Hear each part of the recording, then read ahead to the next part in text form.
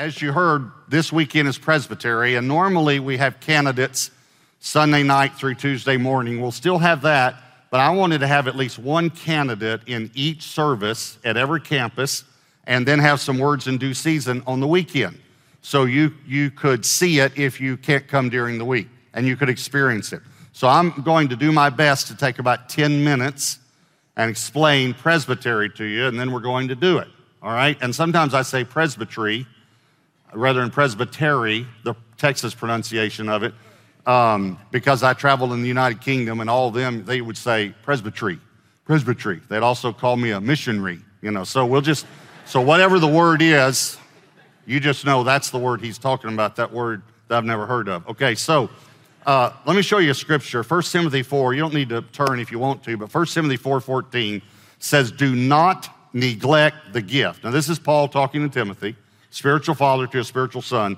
Do not neglect the gift that is in you. I'm trying to emphasize it so we don't read over this, which was given to you by prophecy with the laying on of the hands of the eldership. And the word there in the Greek is presbyteron, which means elders, plural, or council of elders. Presbyteros is singular, that means elder. Just so you know, os, singular, on, plural. When you're reading your Greek Bible, now you'll know, okay, the difference, all right? Let me show this to you in the Old King James, just because this is where we see the English word presbytery. It says, neglect not the gift that is in thee, Old King James, which was given thee by prophecy with the laying on of hands of the presbytery. So there it is right there. By the way, just to show you the definition from the Louw-Nida Greek lexicon of the word presbytery, it means a council of elders with emphasis upon maturity of judgment more than mere age. So, in other words, if they're mature in the Lord, they don't have to be old to prophesy over people and to impart gifts. So, let's see, Pastor Ed, you can still be a presbyter even though you're not 50 yet. Isn't that right? Are you 50 yet? You're right. You're 49, right? Yeah. Okay. All right. Well, you can still be a presbyter. Okay, but you're not elderly yet. Not that Preston, you're younger than he is, aren't you? Pastor Preston Morrison is right here from Scottsdale Gateway. Okay, so let me just look at that verse again in the New King James. I just want you to notice a few phrases. Do not neglect the gift that is in you. So it's in you. It's in you. Which was given to you. Notice you weren't born with it. It was given to you by prophecy. Someone was prophesying, an older, more mature person in the Lord was prophesying over you, laying hands on you, and that's when you were given this gift. Okay, so let me ask you something. If you've never had someone lay hands on you and prophesy over you, how can you obey this verse? Because it says, don't neglect that gift that you got when they laid hands on you and prayed over you. So I really believe that in the New Testament church, we need to understand in the modern church today, this was a part of the New Testament church. And that's only one scripture. Many, many more scriptures on the laying on of hands and prophecy and all. So I can't cover everything, but just a little bit, all right? How many of you, not to embarrass anyone or anything like that, so please don't feel this if you can't raise your hand on this, but I was just wondering, how many of you have ever had someone, maybe not, you may have not presbytery, but someone either prophesy over you or give you a word from the Lord? Can I see your hands? See, it's a lot more common than we think many times. Just to show you from the New Testament, Acts 15, verse 35, says, Paul and Barnabas also remained in Antioch teaching and preaching. Notice the words teaching and preaching, the word of the Lord with many others also. Teaching and preaching. So we believe in the gifts of teaching and preaching, right? So that's what they were doing because they were teachers and preachers. But watch what two other guys were doing. Verse 32. Now Judas and Silas, themselves being prophets, also exhorted and strengthened. Notice the words exhorted and strengthened. Exhorted and strengthened the brethren with many words. They were prophets. Now you combine that with exhorted and strengthened with 1 Corinthians 14:3 says, he who prophesies speaks edification. That means strengthens, builds up and strengthens.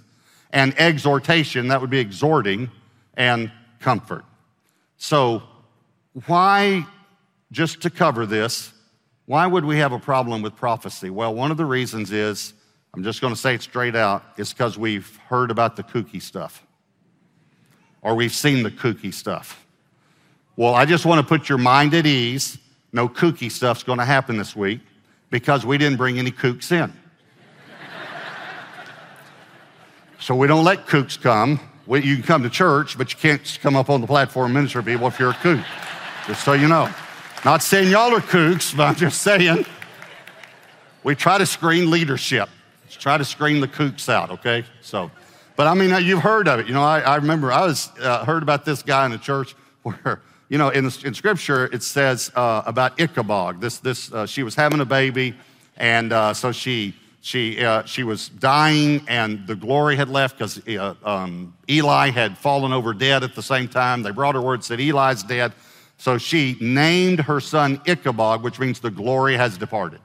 And so I heard about this where this guy got mad at the pastor. So he stood up and he said, "Thus saith the Lord, I am going to write Michelob over this door."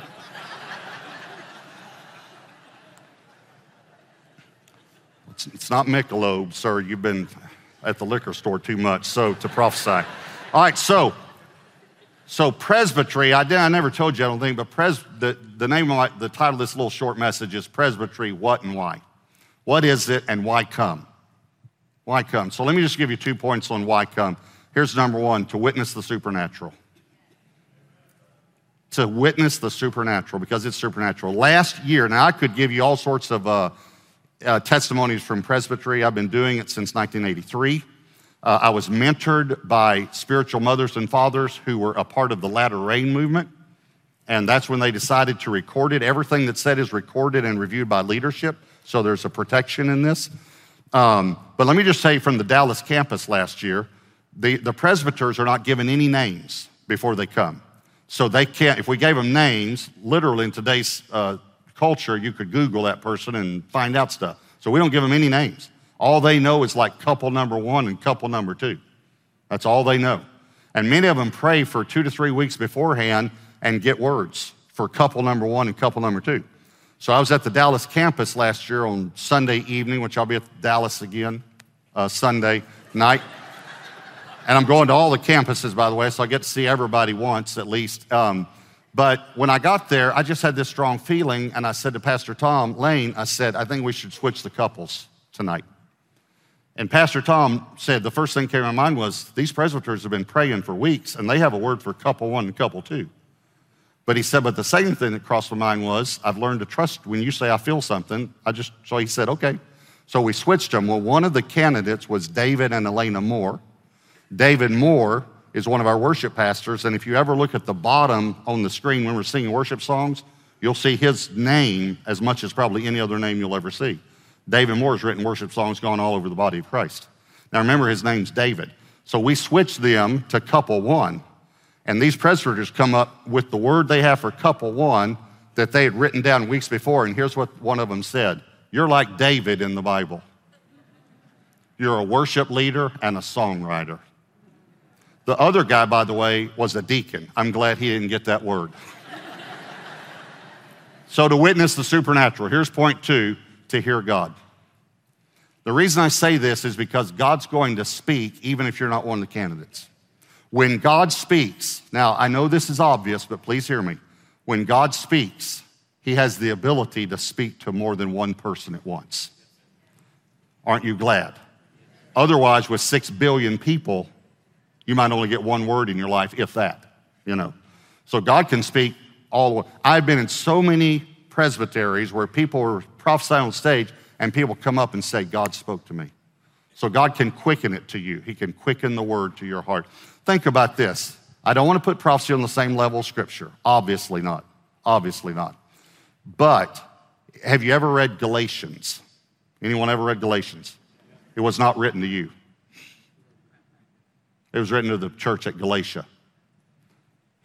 Thessalonians, Thessalonica, Philippians, Philippi, Corinthians, Corinth. I mean, we could go through. I understand that scripture, and I'm just using it as an analogy that God, we just read a scripture from 1 Timothy. It was Paul writing to Timothy, and yet God has shown you something before from 1 or 2 Timothy probably, right? You see what I'm saying? So God can make it come alive. And then after the candidates, and we're only having one per service on the weekend. The others have about 2, maybe 3, but we have one per service on the weekends. After that, we're going to ask the candidates to do words in due season. Let me show you that scripture, and then I'm finished. Proverbs 15:23, a word spoken in due season, how good it is. A word spoken in due season, how good it is. So they may have a word for you. You may be sitting all the way at the back, and they may ask you to stand up and just say, hey, I feel like the Lord put this on my heart. I have seen so many times how that's ministered to people. So here's what we're going to do. I'm going to pray, and then I'm going to turn it over to each campus. And each campus then will take the rest of the service. We'll have one Presbytery candidate in each service, and then at every campus, and then we'll have some words in due season, okay? So, everybody ready? Now, let me just encourage you one more thing. Everybody, you be tuned in. Don't tune out, because this is, nothing in the Bible is a spectator event. It's all a participator event. So our job is to pray while people are being prophesied over. And I just want to free you up. Sometimes they'll say something humorous. It's okay to laugh, okay? Ha, ha, ha, practice. Ha, ha, ha, okay. All right, let's pray. Lord, thank you that you still speak today, and we ask you to come and speak now in Jesus' name. Amen.